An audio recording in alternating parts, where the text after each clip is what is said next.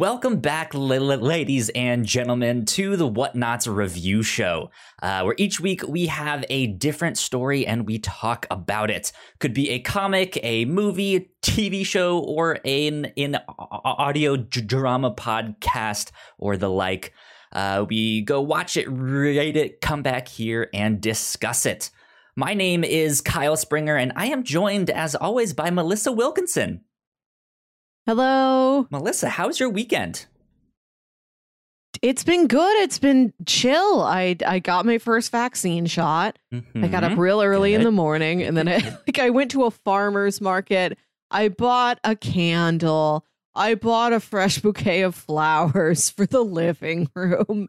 And then I let myself just lay on the couch all day yesterday after that. Yeah. It was pretty good.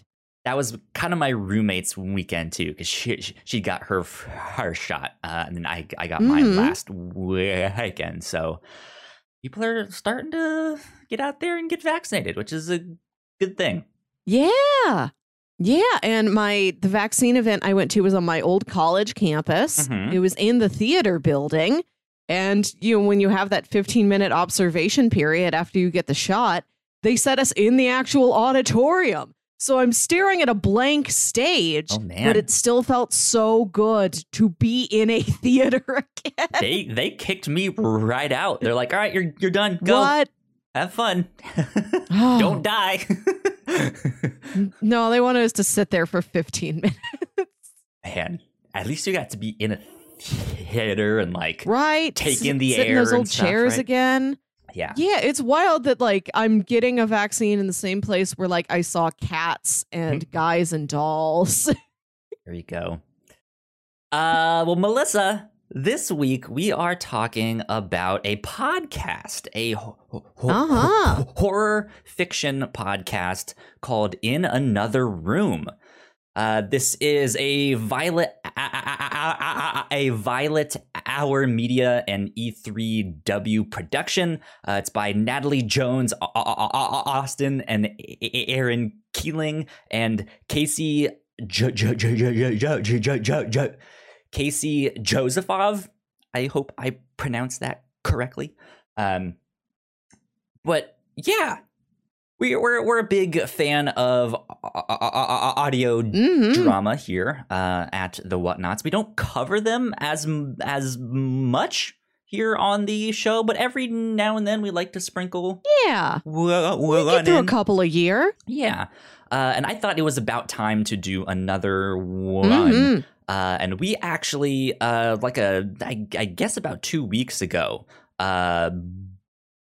Brigand Snow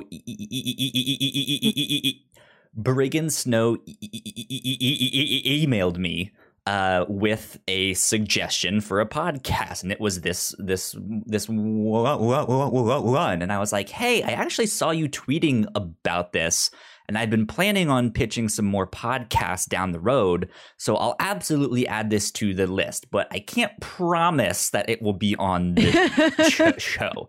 He was like, that's totally fine, all that stuff. But yeah, here we are. We ended up picking that one, and I'm excited to talk about it. Melissa, what did you think of In Another Room? I liked it. There's a very cool concept behind this show. And you mentioned that this is adapted from an immersive theater production, and I can definitely feel that. This would be amazing to walk around some big house somewhere and see all these scenes playing out for you in those specific rooms. Yeah, that would be a lot of fun indeed. I enjoyed this quite a bit. There were some things that I was like, okay, I don't know how I feel about this, but in the end, I really enjoyed it. I think it wrapped up in a way that I was not really expecting. And it was, especially for being a horror podcast, I think ended on a good note.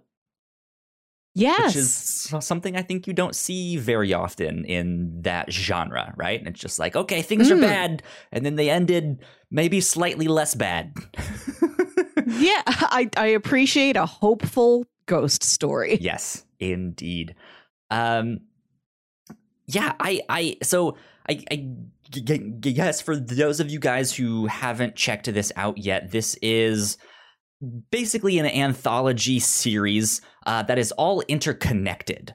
So it also kind of defeats the purpose of an anthology series, but so it all takes place in this house, a specific house, but each episode of the podcast focuses on a different room in the house and some kind of haunting or murder or something that happened in that room, and the ghosts are still lingering and stuff like that. But to kind of be that narrative through line, there is a character in modern day times who is kind of a bit of a ghost hunter, and is investigating this house, and is trying to just figure out what makes it tick, because there's so many things that happened at this house. And then unfortunately for her, she ends up getting stuck in the house, and it starts haunting her, and so she's trying to like figure out what's happening, and it turns out there's some mystery that she has to help solve and stuff like that. And that is how she starts investigating all of these cases in the house, in one room to another. So, yeah. Do you have more kind of general thoughts that you wanted to add on to this one? Yeah, like you mentioned, it's this woman in the house who is going through all of these case files. Like, she's got a record of everything that's happened in the house, and has noticed all the hauntings of the house are limited to the space where like a thing happened. If somebody died in the dining room, their ghost haunts the dining room. You're not going to find that ghost in the ballroom. Yeah. It's also part of what she's trying to figure out. And every episode is her seemingly within a short span of time, like going from room to room, trying to find clues and trying to find out why she is stuck in the house. And her daughter is also a character that gets mixed up in this. And yeah, she's trying to connect with her daughter, but is not on good terms, and is trying to keep her away from the house once she realizes that like she is now stuck inside this house, and there are in fact some supernatural things going on, because she realizes there's danger there, and it's like, hey, stay away, like I don't want you getting mixed up with this. And meanwhile the daughter is like, you always do this, I hate that you showed up and didn't even say hi, now you're at this haunted house without me. You love this haunted house more than me, Mom. Right? I'm real, I'm not a ghost, I'm here. Yeah, it's an interesting story. I don't think I expected the like modern day twist. I was just kind of expecting it to be these a little bit less connected stories. Like I maybe was going to be like, oh, that's someone's kid, and now something is happening to them. Yeah. But I didn't really know that there was going to be this through line in between it, and I kind of liked that. Yeah, and I think that's something you didn't mention when you were pitching the show to me. I thought it was just going to be an anthology. Right, and then you'd realize, oh, this object that's in the house in episode 7 is something that the person from episode 3 left in the house when they lived there. Yeah. Stuff like that. Yeah. No, yeah, I like that there is a point of view character interacting sort of with all of these ghosts and taking a real personal interest in them as the people that they are. Indeed. And not just as, supernatural evidence. Now, on a like scare level factor, I thought this was actually pretty scary. This did a good job it's intense, of making me feel like I should look behind me when I'm alone in my house and make sure it's like, okay, there's someone back there. If you guys know me, I'm a big baby and I don't really like horror stuff all that much, because I do get scared and I don't like that feeling.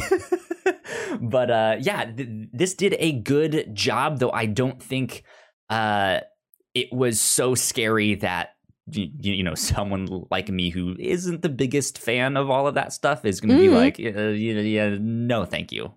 Right? They're it's fine. There are some scarier moments, but yeah, and I think it's good. It may be a little bit easier to take an audio drama format as opposed to somebody who doesn't like horror trying to watch a horror movie where it's got more stimuli for you. See, that brings up an interesting question, though, of like, how much do you want to leave to your imagination? Because sometimes, just letting your mind run of like, what do these characters look? What does that house look like? Right? It can almost be scarier not knowing. But then there are some things, where I just like I maybe would rather not see. Like, I don't want to know what that thing looks like, and I'm just not gonna think want to see about it.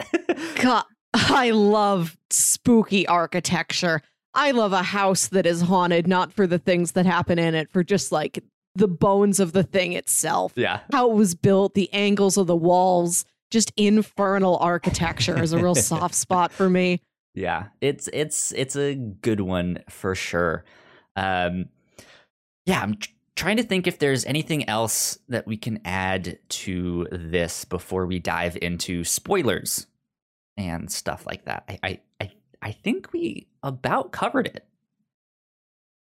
I guess this company does do a number of podcasts. It sounded like they had a pirate-based horror one in there, which we got to hear the trailer for in one of the episodes. So yeah, be on the lookout for more stuff from Violet Hour Media. Okay, let's get into a little bit of housekeeping, and then we will dive into spoilers and start talking about the show a little bit more in depth. If you guys did not know, we have multiple podcasts here at The Whatnots. You guys can find out more information on our website, thewhatnots.com, as well as your favorite podcasting platform of choice. Just type in The Whatnots and all of our shows will pop up right there. We've been doing our reactions to Falcon and the Winter Soldier, as well as some recent movie trailers that I think you guys won't want to miss. We also just did a Japanese Kit Kat taste test thing on the Captain's Log. So fun. That was indeed a lot of fun. And we just had a really, really great episode of Crossplay, our video game podcast that we recorded yesterday. And that was a blast. So you guys should absolutely go check that out. We just started doing video with that one. We were waiting on everyone to get good cameras and stuff like that. So we finally have that. We are finally now a video podcast for Crossplay. So go check that out. That was a lot of fun. And if you like what we do, patreon.com/thewhatnots is where you can support us for as little as $1 a month. We have a $3 tier, which you guys can get all kinds of exclusive content at, which we finally scheduled our next thing. We're recording it on Wednesday night, so hopefully it'll be out shortly after that. So be on the lookout for that this next week. We're going to be checking in on our video game fantasy draft. Nice. And bidding on some new games and stuff that came out. So yeah, be on the lookout for that down the road. And a big shout out to our Patreon supporters at the $5 tier. So thank you, Sam. We love you a lot. Thanks, Sam. Thank you so much. If you guys want to check out live streams of stuff, we are usually on Twitch Wednesdays, Fridays, and Sundays, streaming some video games as well as one of our podcasts. So be on the lookout for those in the afternoon / evenings. And if you guys want to support us there, you guys can subscribe to our channel. And if you have Amazon Prime, you also have Twitch Prime. You just have to link your accounts, which is super simple. And then you have a free subscription to give out each month. And we would love that to be us here at the Whatnauts, because it costs you nothing extra and it gives us free money to make bigger and better content for you guys down the road. So we would appreciate that a lot. But that is about it for housekeeping. So let's get on to spoilers. Bam. Officially in spoiler territory. Here we go, Melissa. They were all dead the whole time. Yeah, so are we. We recorded this in the past. Right. We both tragically died. Here we are. Hopefully this got released. Yeah. You know? I floated through my desk to get here. I don't walk anymore. Exactly. You think I exist beyond this like frame, but I don't. Missed. I'm just the top half of my torso. Or if you're listening to this as a podcast, I'm just a disembodied voice, right? Oh yeah, we're just like beams of light. Good stuff. Melissa, where do you want to start with this one? What stood out to you about this show? Talking about the house itself, I really like the episode at the end, the penultimate episode, where we find out the history of the house. Yeah. And how it was always cursed before it was even built. Like this man, this like rich composer back in the 1800s. I forgot exactly like what, where we were in the around timeline. When it was being built. Yeah, I think something like that. Yeah. He wants this big, beautiful mansion to be built for him and his wife's not there. She's going to travel to the place once it is finished. Yeah. And the construction crew, like there's like mishaps with the construction crew. There's a hole where it's not supposed to be, you know, there's stuff falling, you know, it's a troubled construction.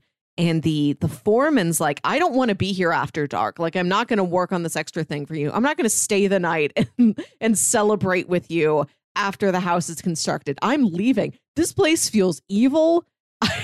So before it's done, before a single thing has happened, everybody knows there's a vibe about this. This feels they just know something strange. Is off.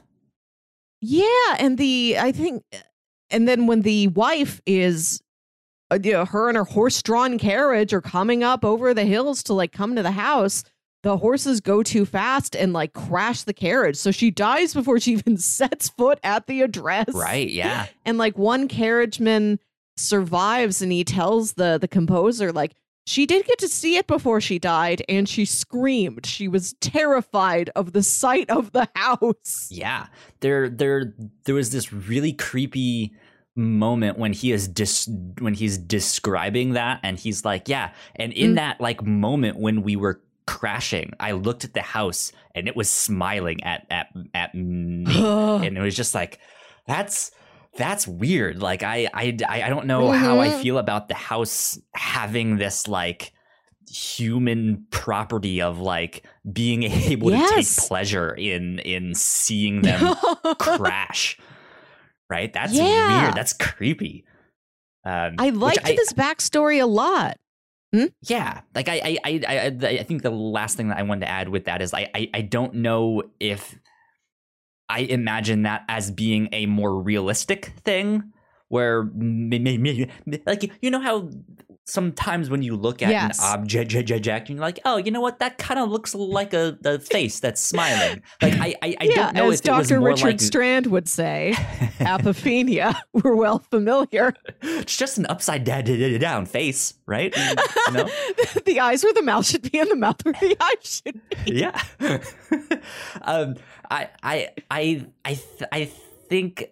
Like, I don't know if I picture that being this thing where, like, he thought he saw that, or if it is this thing where the house does, just, like, in the design of the house, it maybe is one of those objects that looks like there's two windows and then, like, a big porch that, like, might be the mouth, right? Or something. Like, I don't know what I picture this house to be, but regardless, that scene is I think one of the creepier ones, because that I think is one of the maybe more metaphorical, right? Of like, you don't know, did it actually smile?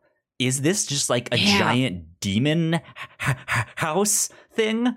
Or was he just making it up in this like panicking moment? And the composer, I think, says something about how the house wanted to be built.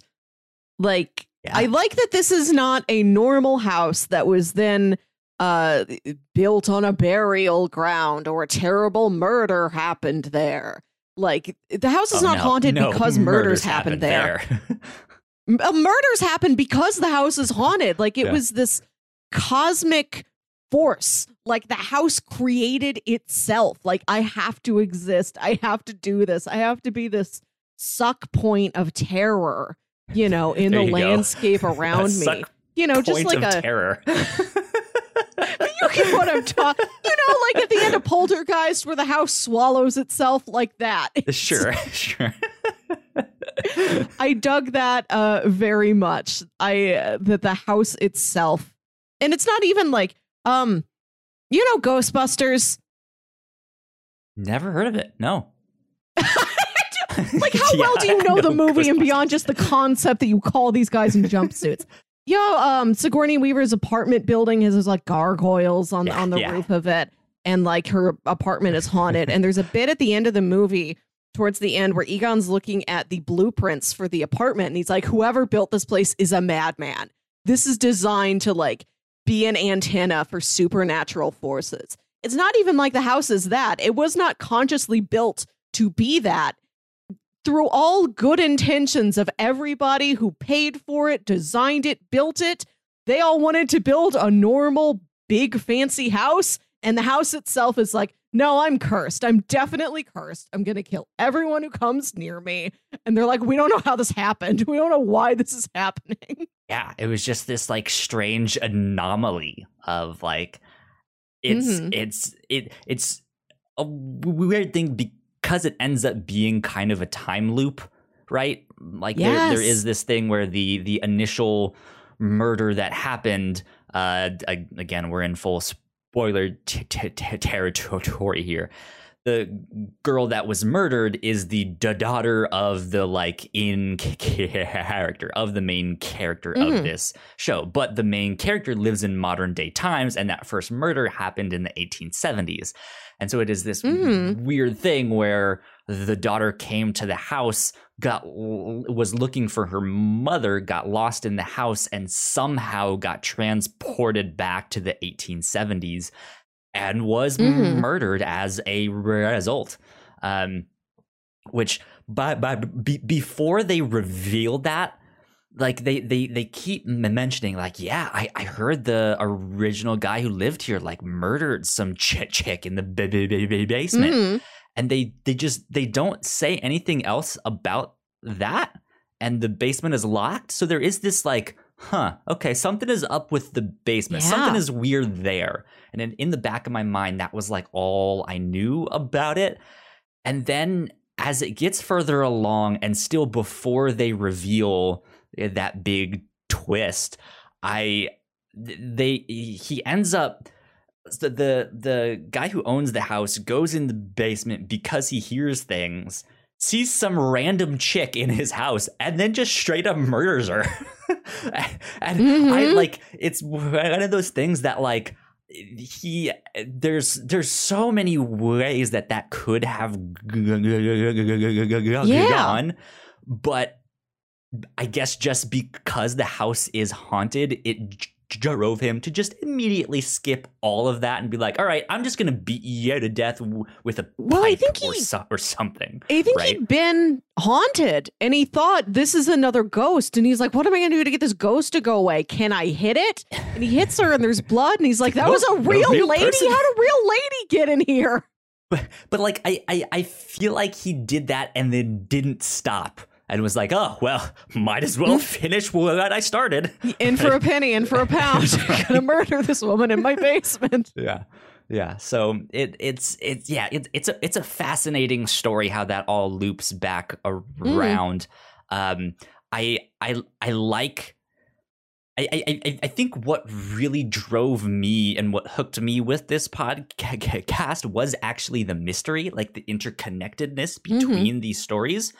However, I think that is also maybe one of my critiques, is that at the end of the show, I don't know if that played a significant enough role.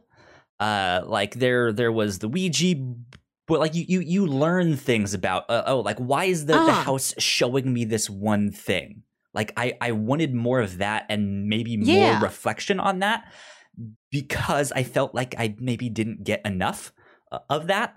And I think at the end, when they are trying to figure out how to like undo all of this stuff, like, hey, can we change it? We've kind of learned that you can escape that the house. You can change your own story. So how do we do that? It felt like it happened very, very fast, and there was like it was just kind of a whirlwind, and then it was done, and then I was just like, oh, okay, well, I guess that happened. And I feel like I would have liked a little bit, like at least one more episode to actually flesh that out a bit more. Like, okay, how are we changing it exactly? Is there a bit of a Groundhog's Day thing going on? Here, because that's what they say. You know, these stories just happen over and over. So it's like, okay, what happens if I move the key over here?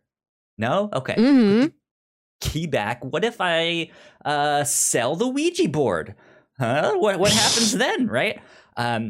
Yeah, like I wanted a little bit more of that puzzle and mystery, because what they had in there was good. And I was like, oh, I like this, that this is now crossing over with this story, and she learned this thing from that one. And I was like, I like this. This is good.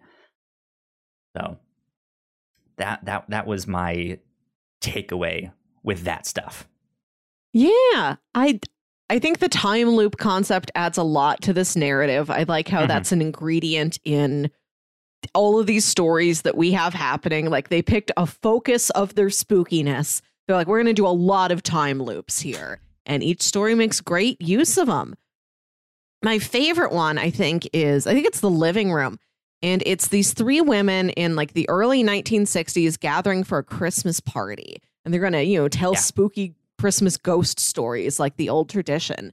And one of them starts telling a story about, they said that once in this house decades ago, this woman murdered her husband like this. And one of them's telling the story. And then another woman mutters, no, it's not right. I didn't do that. I did this thing. And they're like, what are you talking about? And she's like, oh, I guess if I was in that woman's shoes, that's what I would have done. And it comes out that each of those women is a ghost from that house that was, killed there, by their husbands. A ghost by their Christmas lovers. Party. Sounds great. And it starts normally. You think it's just like one woman who lives in the house and like her two friends are coming to visit her. Like they're having a girls' night with like Christmas punch or whatever. And they start telling stories, and then you reveal like, they've always lived here. I love the moment in any supernatural tale where a character turns to another character and says, think about it. You don't remember anything that happened before you got here, right? I love that. The narrative starts where the episode starts, with opening the door like, Carol, I'm glad you made it. Take off your coat. Yeah. Yeah, that one was a fascinating one. I think the series did a great job of making every story feel different from one another and making them feel distinct. Yeah, because that one I think stood out because I was not expecting that twist. Like, I don't think I've heard anything really like it. I'm sure there's examples out there, but like the twist is, they are already ghosts, and the stories that they're telling are the stories of each other in that thing. And but I think what's also neat with that one is that like that is not the only twist. And it's like, as they Yes. keep telling these stories, they're realizing that they're like telling the stories wrong, or they're slightly changing them, and then the stuff that they change them to is then what happened. And like there's this like very meta thing that's happening there that I think is just this extra like icing on the cake, and it's just like, oh, this is really cool. Like whoever thought of that one, brilliant, great job. Yeah. The ghosts are also living through a time loop. It's not like this just happened to Wendy, our investigator. The ghosts live through it too. And so one of the ghosts, like as she keeps reliving these events, she changes what she does. She like hides a gun so she gets to it before her husband gets to it. And she still ends up dying, but she can like shoot him first. Yeah. It's a fascinating thing. I really like stories that play around with that of just like, what if I change this one small thing? What happens? Yes. Then, right? That good old butterfly effect. So yeah, you mentioned that one was your favorite story, right? I think so. Yeah, I also really liked. I like the story of Gregory and Anne, although those are my parents' names. So to have this murderous ghost couple weird. Of the same names as my parents is weird. But I like the story itself. Spooky, man. Yeah, I think for me, my favorite ones, I liked the spear, the like medium, the fortune teller one, because there is this like grandioseness to her character of like, hey, that's what I do. I'm supposed to act. I'm supposed to be larger than life, because all of this ghost stuff is fake, right?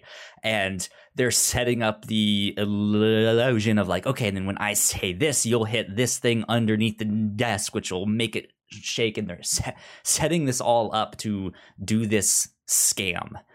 And their client comes in and they don't know him, they don't recognize him, all of that stuff. And it turns out that he is the husband of the psychic's sister, who was once committed to a psychiatric ward by the sister, who wanted to do this stuff without like telling people the truth about what she's doing and stuff like that. And it was this really strange story, and it was this thing of like, I was expecting something to happen and maybe their client to get scared because something real was happening, and then something goes bad and they end up murdering him, or they get murdered. Like, why would you bring back my wife? But like, it's almost the complete opposite of that, where the client walks in and he starts doing supernatural stuff like in their presence, and they're just like, whoa, hold your horses there, buckaroo. Let's pump the brakes a little bit on that. And then they start getting scared of like, what is happening? Like, we're in the middle of something and we don't know what is going on. And yeah, there's this whole like possession narrative, and there's a character who escapes and makes it out, but can never speak of it. And so like, I think after this show, I'm left wondering about him. Like, what happened to him? Because at the end of this show, they change things, right, and fix things. Does that mean that story never happened? We don't know. Does that mean that he escaped and then all of a sudden the house is gone and he's just like, I guess no one would believe me if I told them now?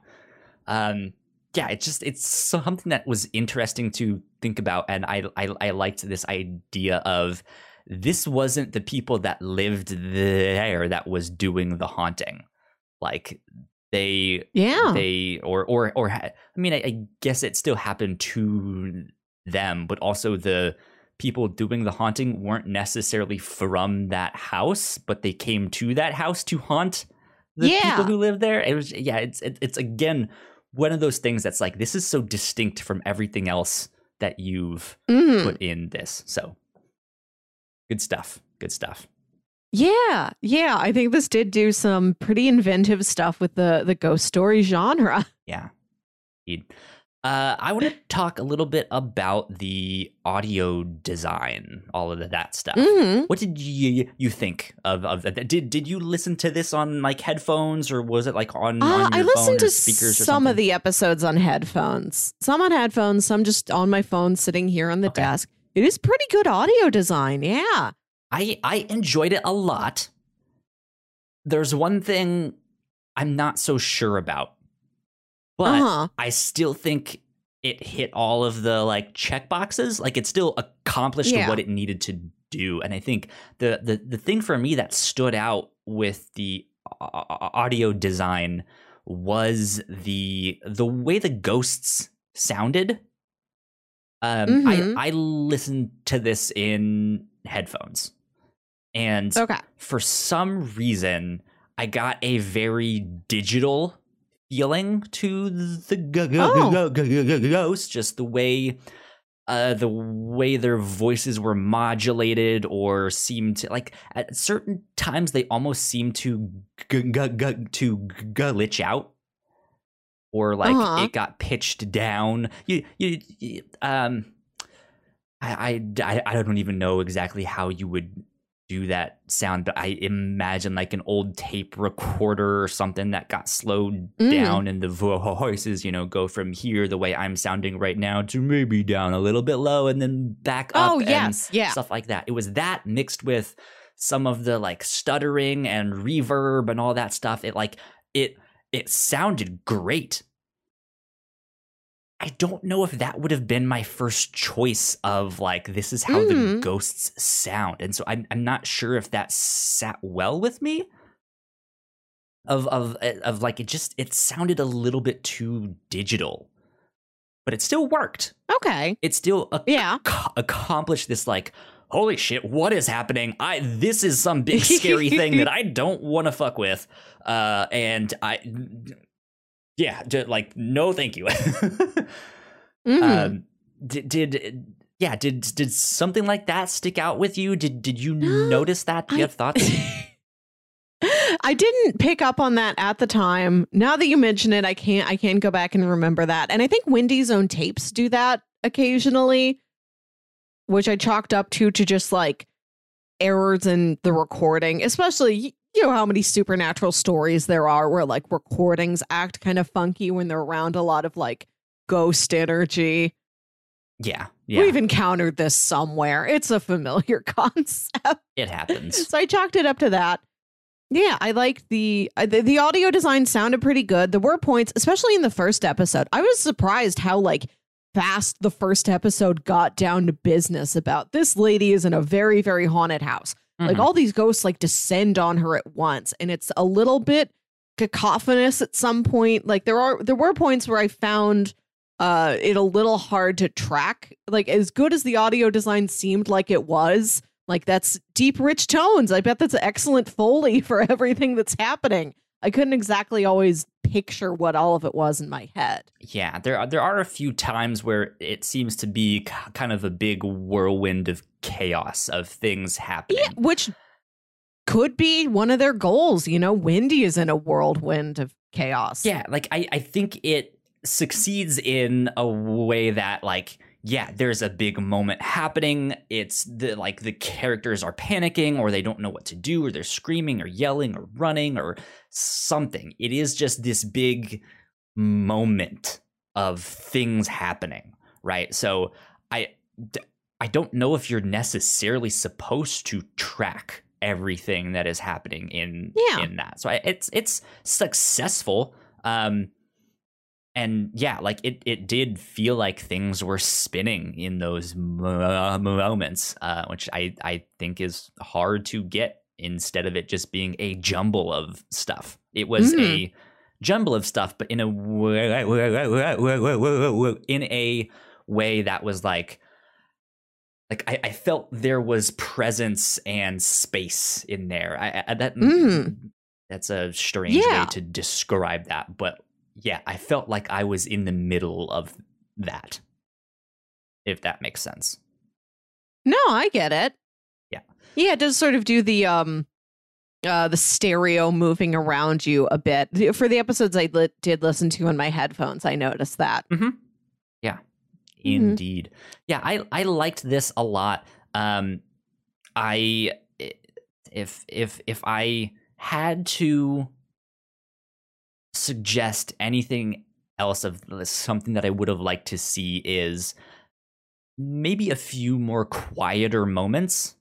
Yes. I think in this show, something is always happening, which isn't necessarily a bad thing. I think sometimes people just want to get to the content and stuff, right? And like, all right, what's next? And I think I would have liked, because I mean, that is the thing. Like, she is in this house, she is looking, she's investigating, she's thinking, she's solving a puzzle. Like, there has to be times where she is stuck or she is thinking and there's just nothing happening, right? Like, I want quieter moments where they are solving it, because it as much as I liked the mystery in the house, again, like it felt like it almost happened to her. The mystery happened. She didn't necessarily solve it, but it happened, right? But yeah, I mean, like I again, I don't necessarily think it's a bad thing that it just continually moved on, because it told the story that it needed to tell and didn't have all this extra stuff there. So yeah, I think it fits. Yeah, I would have liked a little bit more from Wendy about what it's like to be trapped in this haunted house, beyond the parts of it that I am interacting with and investigating the ghosts. Like, how it's unclear exactly how much time she spends here, particularly since the show it relies on time loops so much. But did she like bring a cooler with her? Does she have food? Was there food when she got there? Like, which bedroom did she pick to sleep in? Yeah, I kind of wanted the smaller, more mundane details of her investigation and her experience being in this house. Yeah, I think there is a little bit of a time discrepancy thing. I think for Wendy herself, it's not... things are happening fast. I think she's really only spent that one afternoon there, but we do get that one phone call where she's there is the one in the first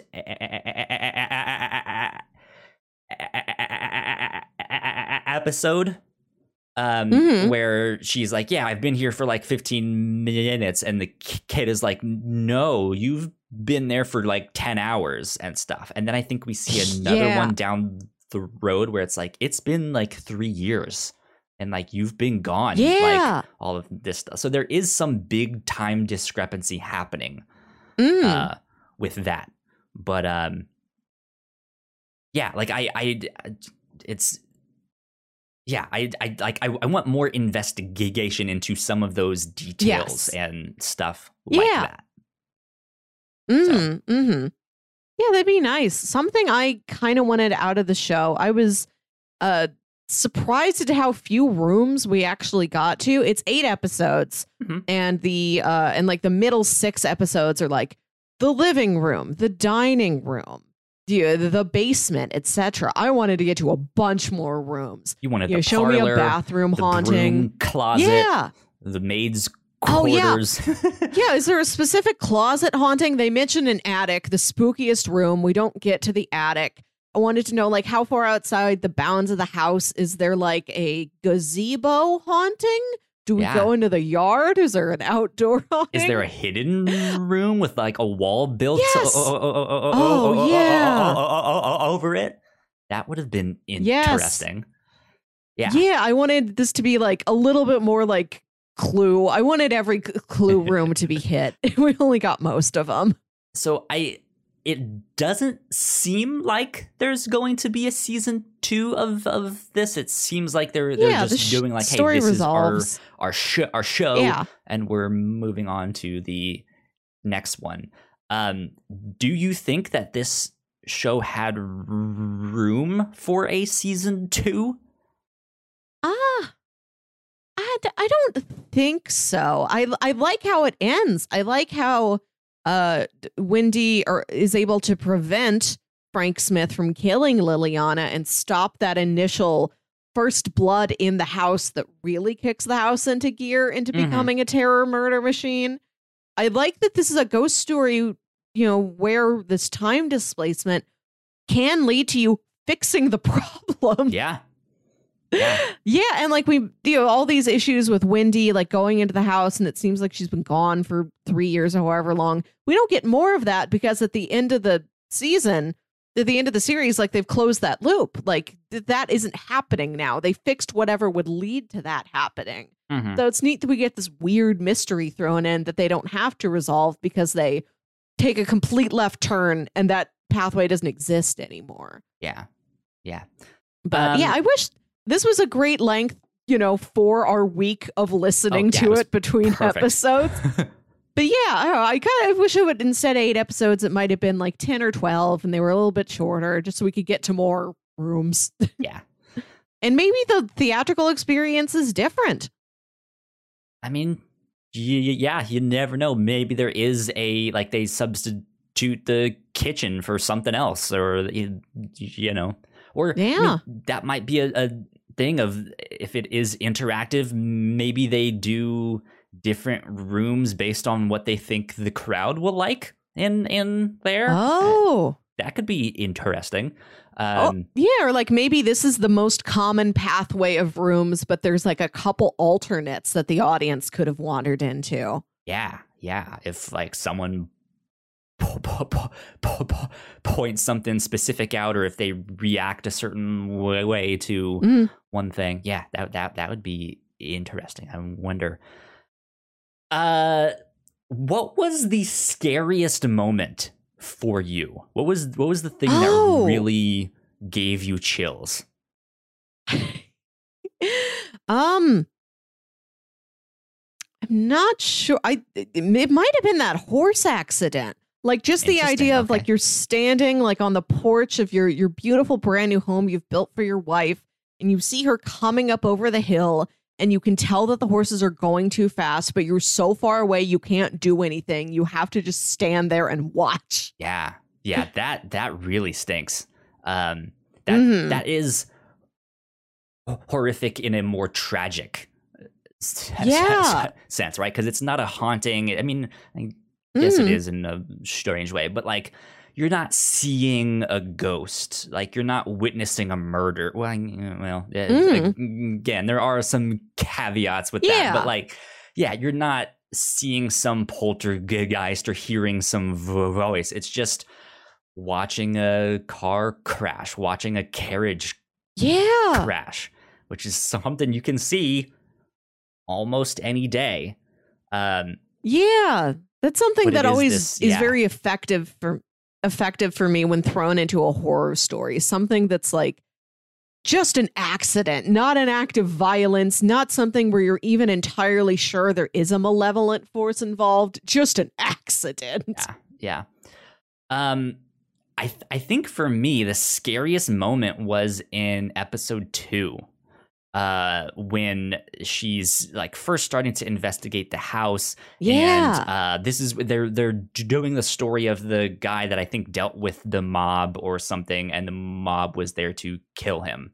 And he goes and he hides underneath the bed as she's like sitting on top of it, and she's sitting there like, the guy doesn't see me. Like, I can't interact with him. Like, this is a ghost. What was this, Kate? And she's like figuring this stuff out and talking to her. And this whole time, you can just hear him being like, "Oh God, please no! Oh God, please no! Someone help me! Someone help!" You know. And it's just like, what is going on? This is strange. And then all of a sudden, he reaches up and grabs her and is like, "You help me, please! Like, I can see you. You're right there." And she is just freaked out of like, what in the world? This thing can see me. Oh my God. And yeah, that was like that was like the first moment that was just like, oh, this is really scary. Because yeah, that starts to open up things of like, okay, well, if he can see her, are the people that are coming to kill him, will they be able to see her? Is this going to change the story somehow? What does this mean for the other stories? Is she going to play a part in those things? Is she just going to be a witness? Yeah, we don't know. But it was this thing, it like in number 2, things are still unknown, right? We don't know how this whole thing operates. So the fact that he did reach up and touch her and grab her was just like, no, I am done. No, thank you. I would hate that. Yeah, I liked that she could interact with some of the ghosts and they knew she was there, like Walter, the soldier. I like that she's like talking him through his life and his relationship with his boyfriend from the army. Yeah. So I do have to say, I think the Number Station one was maybe the one I was the most disappointed in. It's still a good story, but they're listening to number stations, and I like there's so much room for conspiracy and connecting the dot. Well, he keeps repeating this number and that number was the date that we first went on our first date, and so that means this and like just to hear him connect the dots that way, I think would have been really neat, instead of being like, yeah, I'm listening to this number station because there's something else behind it. Because they do the whole thing with like the piano keys correspond to numbers, which meant this date. Like that was the thing that I loved. I was just like, give me more of this. Yeah, I love a tangible puzzle like that. Yeah. And so the idea of like a numbers station is just like, oh shit, here we go. This is going to be great. And then they almost just completely ignore it. Like it has nothing to do with the numbers. Like he could have just been listening to smooth jazz 105.9, right? And then there just happens to be something in the background there. So little disappointed in that one, but I think that one was also a good story. I think that one was... Yeah, emotionally, it's great. One of the stronger ones emotionally. Yeah, I think that one and the dinner party where the husband is not remembering that she is his wife. Like that one is... That one sucks. And it's scary in the fact that like that was, again, happening when everyone was alive, maybe? But this idea that like it is more of a sickness than like you're seeing a ghost. This is someone who maybe is developing Alzheimer's, right? And is just is scared and confused, and that can be really tragic, and to someone that is happening to can be very scary. Yeah, there's a variety of horrors within this house. Something Wendy mentions that towards the beginning of the first episode, where she's like, there have been 86 murders in this house over the years, and this many fires. She mentioned there's been 5 stillbirths, which is another, which isn't something like you normally attribute to a haunted house. But this house just causes general purpose misery and tragedy and terrible things to happen. Yeah. Far outside of what we would normally see a haunted house causing. Yeah. Not everything is this terrible, bloody murder or a ghost. It's other, more sadly down to earth forms of tragedy. Yeah. Yeah, that's an interesting thing to note with that. Mm-hmm. Let's see. How did you feel about the acting? That's the next thing that I want to dive into. We've talked about the sound design and stuff, but the acting in particular. I thought it was pretty good. I think they picked. There's very little levity in this series. It's a pretty intense horror drama, but they pick little moments for the actors to have a bit more fun. I think that's why I like that Christmas party episode, because at the beginning, you know, some of the actresses are like, "Oh, it's a party," you know, like there's a particular one of them who's like really living it up, you know, pouring cocktails. And in the dinner party episode, they've got that they have that other couple over, and the wife is just this sort of bigger than life character. You know, she reminds me a lot of Catherine Hahn's performance as Agnes in WandaVision, where she's sort of heightened, larger than life, fun, sassy neighbor who's there to offset the personal horrors that the hostess is undergoing.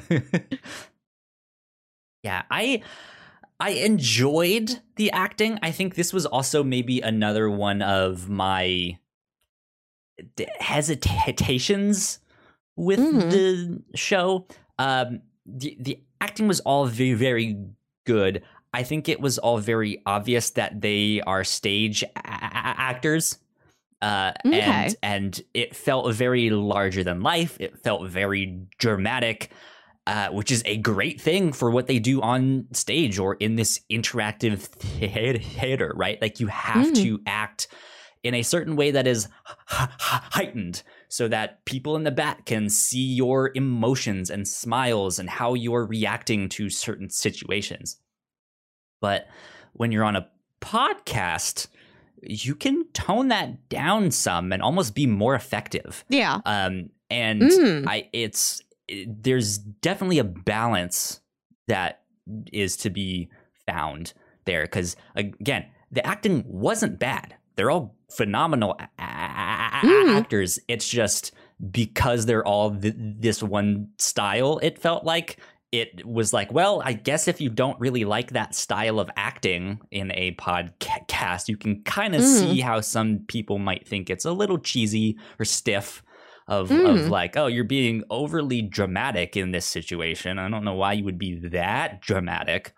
But yeah, like I really wanted them to loosen up a bit and maybe have a little bit more ad-libbing in there. It did feel like, well, not everyone really talks that way and stuff like that.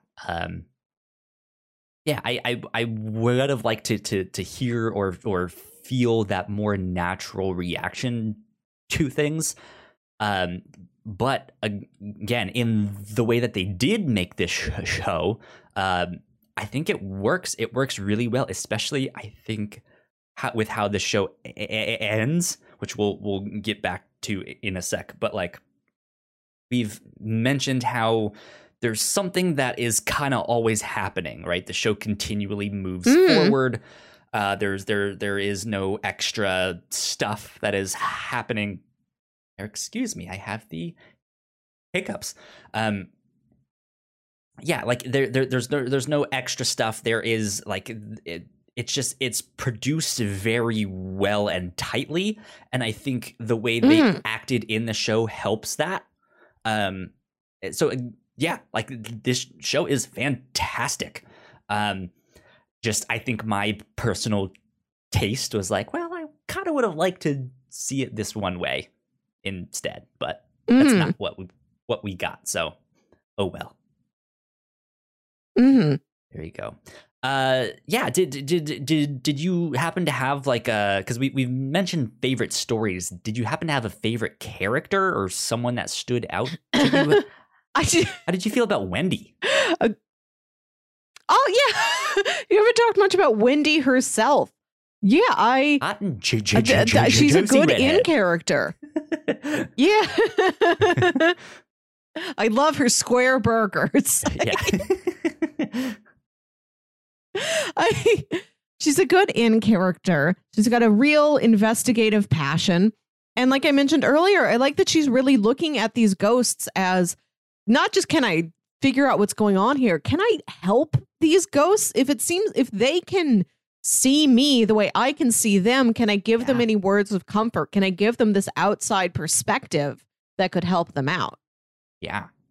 Good point. Yeah, I liked her a lot. The one that I wanted to see more of was her daughter. Right? We got her on the phone a couple times, and I really liked the way that let's see who did the voice acting. Nira Durhart as Liliana. Yeah, I really liked what they did with that character, because it really did feel like she was on the outs with her mom, of being like, look, you've ignored me when dad died. You just went on your own. Like, you've left me to fend for myself. But then as the show progressed, you do hear this thing of like, I lost my mom to this house and I keep getting calls from her number, even though her phone maybe doesn't exist or is in, you know, so she's starting to get worried and scared, and you can really hear it in her voice that she has, like, she's gone through this stage of annoyance to frustration to confusion to, like, she's gone through like all 7 stages, right, of what, and now she is determined to, like, look, I don't know if you can hear me or what these phone calls are exactly, but if you're out there, I will find you. Like, I am coming to the house, we will fix this and all of that stuff. And of course, we can hear the opposite side of that, which is just like, no, do not come here. You are the one that gets murdered. Like, it starts with you. I liked her character a lot, but we don't see or hear much of her. But I think she was the one that stood out to me. So yeah, she's great. There you go. Like you said, a lot of emotions. We don't know very much about her. We don't have a great handle on how old she is. Seems like anywhere between like early, like kind of college age to maybe like, to early 30s. We don't know. We don't know what she does for a living. Yeah. I forget. Is this in Los Angeles? Did they mention that? Yes. Is that where the house is? Mistaken, it is an LA-based house. Okay. Which is interesting. You don't see a lot of... Yeah, at least that's where the show is, the like immersive show of the same name. So I'm assuming it's in LA. I think that's what they said. Yeah, except for the big one, the Winchester Mystery House and Poltergeist. Okay, so you do have 2 very famous haunted houses in the California area. Yeah. But typically, when you picture haunted house, you picture some ancient, not ancient, but like very old Victorian house on the eastern seaboard. Yeah, and in the Northeast, something. Yeah, with like Stephen witches. King area. Yeah. I don't know. So let's talk about the ending a bit here. So we've already mentioned that. Yeah, this whole thing starts when Liliana goes after her mom in this house and somehow gets transported back to the 1870s and is then murdered. That's what basically starts this whole thing. And then Wendy is the one trying to fix things, of like, how do I change it? How do I fix it? And that's what the show ends with. It seems like, because correct me if I'm wrong, it seemed like they saved her and then tried to like get her into the other stories, so that because it seemed like the other ghosts were there trying to help, because she was taking the idea of like, if I work with the house, they can help me. So I took that as, like, she's trying to insert her in these other stories, or at least to get her into these other rooms. I guess not necessarily insert her in these stories, but get her into these other rooms in hopes to change things and help her escape. Is that what you got with that? Did you understand that sequence in this? Yeah, I think we do hear. Way? Yeah, I think we heard Liliana get dragged through all the other stories, almost like those are the layers. Like that's the pathway you walk in and out of the house. Yeah, metaphorically. Yeah, yeah. That's what I thought too. But once they do save her, it magically changes the house. The guy who built or was building the house and then witnessed his wife die in the accident. He ended up lighting the house on fire and killing himself, and that was it. That was the end of that house, and it just burned down and kind of became a vacant lot. And so Wendy kind of wakes up in the middle of this thing. Funny enough, very similar to another show that you mentioned not long ago that's in the Marvel wheelhouse, where they're just in this empty lot at the end. Yes, and then she just kind of walks off and is like, huh, okay, that was strange. But then she goes to visit someone. Do you remember who that character was that was writing the stories? Isn't it because I just re-listened to the first episode this morning to kind of refresh my memory.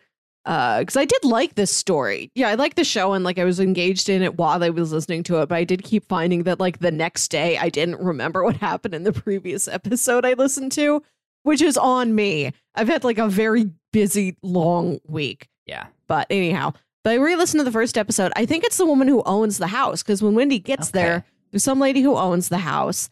And she's like agreed to let Wendy in to like spend the night there.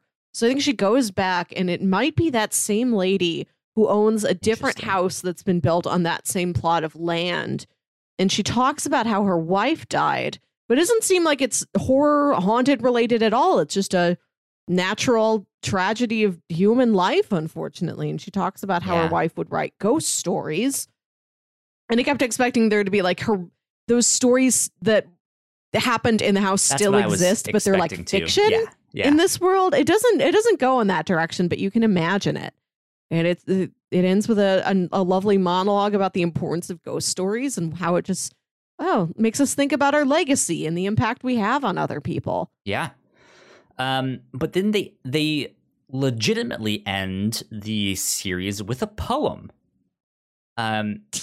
Which was really interesting, and I was not expecting at all. But it was kind of this nice, no pun intended, poetic touch. Like I think it wrapped things up very, very nicely in this, like, well, we learned some things, let's reflect on that. Here is a poem to wrap things up. And I don't mean that in a demeaning way in the slightest. Like I it was genuinely surprising that they did that, and I liked it a lot. Like it was this other kind of form of I don't know what the right word is for that. I guess this other medium. Right, that they ended it with, that it was just like, oh, like I haven't seen any other audio drama podcast do that. But I am like, in my mind, I was just imagining this like big tracking shot that is like zooming out with the narration of that poem. And it was like, this is nice. This is, I think, like you said at the start, this is actually kind of hopeful. Huh. Okay. Like that. Like it put me in a much calmer mood than I was expecting. Like at the end, I was expecting there to be a hint of, but something is still strange. We're not going to say what, but it's something. Right. And it. I was expecting it to leave you with this like unsettling feeling. And no, it was just like it was this very hopefully very nice. Yeah, I really enjoyed that, because again, I'm a big scaredy cat. I'm a baby, so they were just like, it's okay, Kyle. Everything's gonna be all right. Now, just like, thank you. I needed that. Yeah, I do appreciate a ghost story that isn't about banishing a ghost. It's about trying to understand, why is this ghost doing what it's doing? Can we fix this? Can we make this situation better instead of just exorcising the ghost and burning the house down? Which they did in this story, but it ends positively. There's no lingering malice. Yeah. Like we figured it out, guys. You know, any other tragedy that happens from this point on is just normal human tragedy and not the not the effect of a spooky house that built itself. Yeah, indeed. Indeed. You know, I think that is about all I have to say on In Another Room. Good stuff. Go check it out. Go check out In Another Room if you haven't yet. There you go. Melissa. Yeah. Let's do some recommendations. If people liked this podcast, what else might they like? So one of the reasons I picked this is that I just listened to a haunted house podcast. I'm like, great, cool. I've already got the perfect recommendation line. There is a podcast produced by like BBC Channel 4. It's called The Battersea Poltergeist. Okay. And this is a combination true crime investigation and audio drama recreation. Oh, interesting. So in the 1950s, there was a case in England about a girl and her house and her family that appeared to be haunted by this poltergeist. And it was this huge news story. It was all over the newspapers, all over the tabloids, a big sensation. But after the activity kind of died down, like the story was largely, forgotten. It fell by the wayside. So this podcast is this man investigating this story, and most of the participants in it have died, but the girl herself who was haunted, who was like 15 when the story started, she's still alive. She's in her 80s. So this podcast is him interviewing her, and she's got all of these records. There was a paranormal investigator who would come to the house and like stay with her family and try and figure this out, and she's got all of his records. So it's him talking to her, looking through these records. He's got other experts that he's talking to, conducting experiments. Like, okay, it was said that the noise in this house that the poltergeist might have caused was this many decibels. I'm going to play my stereo at that many decibels, and my neighbor's standing outside, and I'm going to call her and ask if she can hear it. Like, it's stuff like that. And it's a scripted audio drama portion where they, it's like the dramatic reenactments if you were watching, but they're like a show on TV, but an audio drama format. Yeah. And the audio drama sections are great. It's got stars like Toby Jones, Bern Gorman, Daphne Keane. It's really well done. It's an interesting patchwork of different approaches to telling this story. Cool. Good stuff. Yeah. Yeah, the Battersea Poltergeist. It just aired I think maybe late last year or earlier this year. It's had 8 episodes, and they're like taking a bit of hiatus, and they're going to come back with like another episode soon-ish that's like, okay, after we release that final episode that tells sort of the end of the story, after we've had a chance to reflect on it, this is what else we think. There's more theories. We gave you the opportunity to ask questions, and we are going to give those questions to Shirley herself, nice. The girl who was haunted. Yeah, and see what she has to say about your questions, what she remembers. Interesting. Good stuff. Yeah. So I have a few recommendations. I think there's the obvious audio drama recommendations. If you want another good horror podcast, go listen to the Black Tapes or something like that. We love that show here. I think I would like to recommend Lock and Key, both the comic and the TV show on Netflix. The comic is phenomenal. I've actually, so I listened to the audiobook version. I haven't read the entire comic exactly, but we did cover like the first 2 volumes of the comic here on the review show a while back. I don't remember what episode number it is. Melissa, would you mind looking last that February up? While I'll look it up. Talking. Yeah. Yeah. And that is also about a house that has these strange keys that will unlock different things, different doors or the like, and they embed or imbue you. I don't know the right word there. They unlock different things, and so they give like different powers and stuff like that. Yeah, it was episode 93 from February of 2020. There you go. I think especially since that one deals so much with the house itself and like what are the different rooms of the house and the keys and what do these keys do and the mystery of what happened there at that house. Lock and Key would absolutely be something to check out. Great book, but there also is an audio drama version of that, or I guess like an audio book version of that. So then you guys can go check that one out too. And I know season 2 of the Netflix show is coming eventually. I'm not sure when exactly, but that'll be there. We also covered a show last October for our Halloween month called Typewriter. This was a Netflix original show, but it's an Indian show.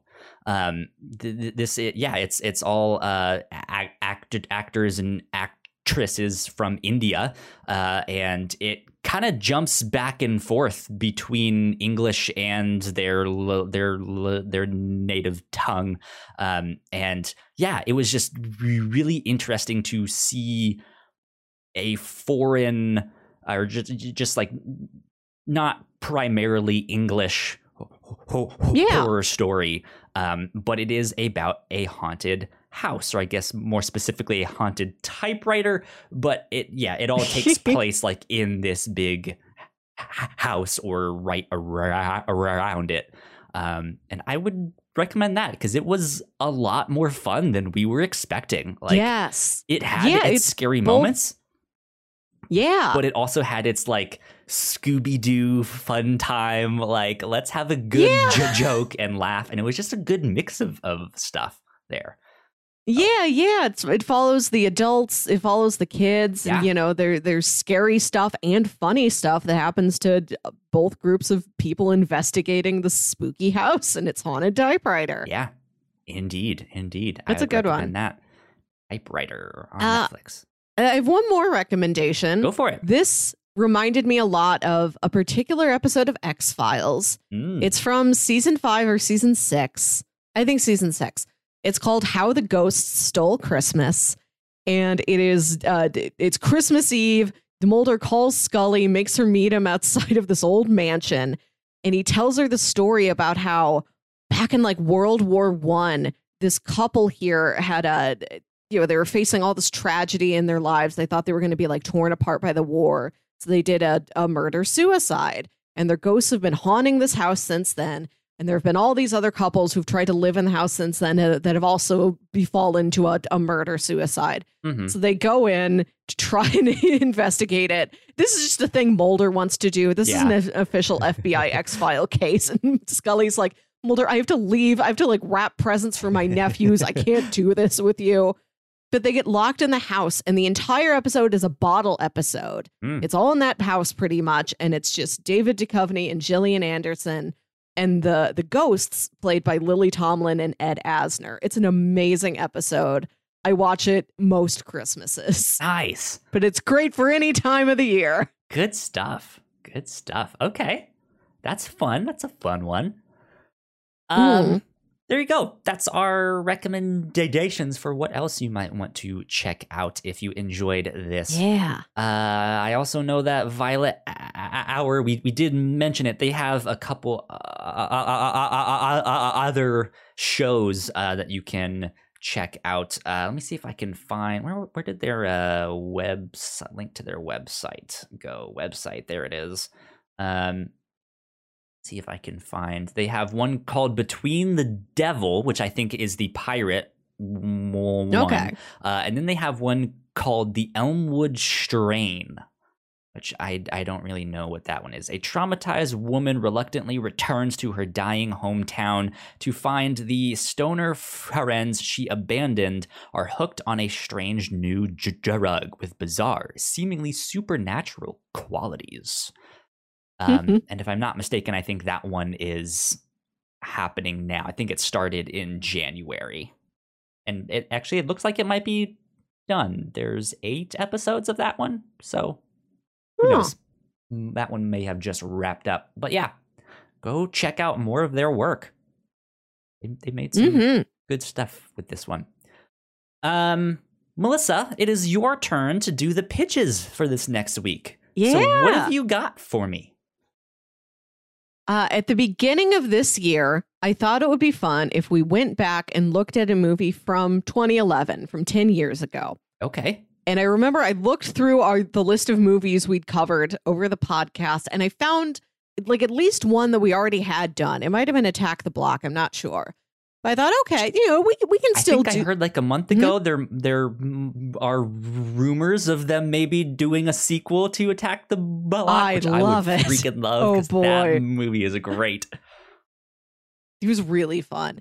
But I thought, okay, we could certainly do this again, but let me look and see if there's any years that we haven't done a movie from. Like I looked at like all the movies we've covered. I might have missed one because we've done a lot of movies. And I just looked at movies and I didn't look at like TV shows or comics or anything. We've done a movie from, I think, every year from at least the past decade, maybe since like 2008, 2009, except for 2013. So my pitches this week are 3 movies from 2013. Okay. Just so we can say we've done every year. Okay. And conveniently enough, 2013 was the year one of my favorite movies was released. This is a movie I've been trying to get you to watch for like 2 years. I know what it is, I think. It is Pacific Rim. Yep, that's what I thought. I don't know how you have not seen Pacific Rim. I haven't yet. I'm a big Gundam fan, so it's just like, Kyle, what are you doing? Watch this movie. This is directed by Guillermo del Toro, and it is about a world, our world, several decades in the future, where these giant monsters have started emerging from, beneath the Pacific Ocean. And, the world's not quite a dystopia, but there's been a lot of destruction. People have lived, have moved like towards the interiors of their countries. Like there's cities on the coast, like a Sydney or somewhere has been destroyed.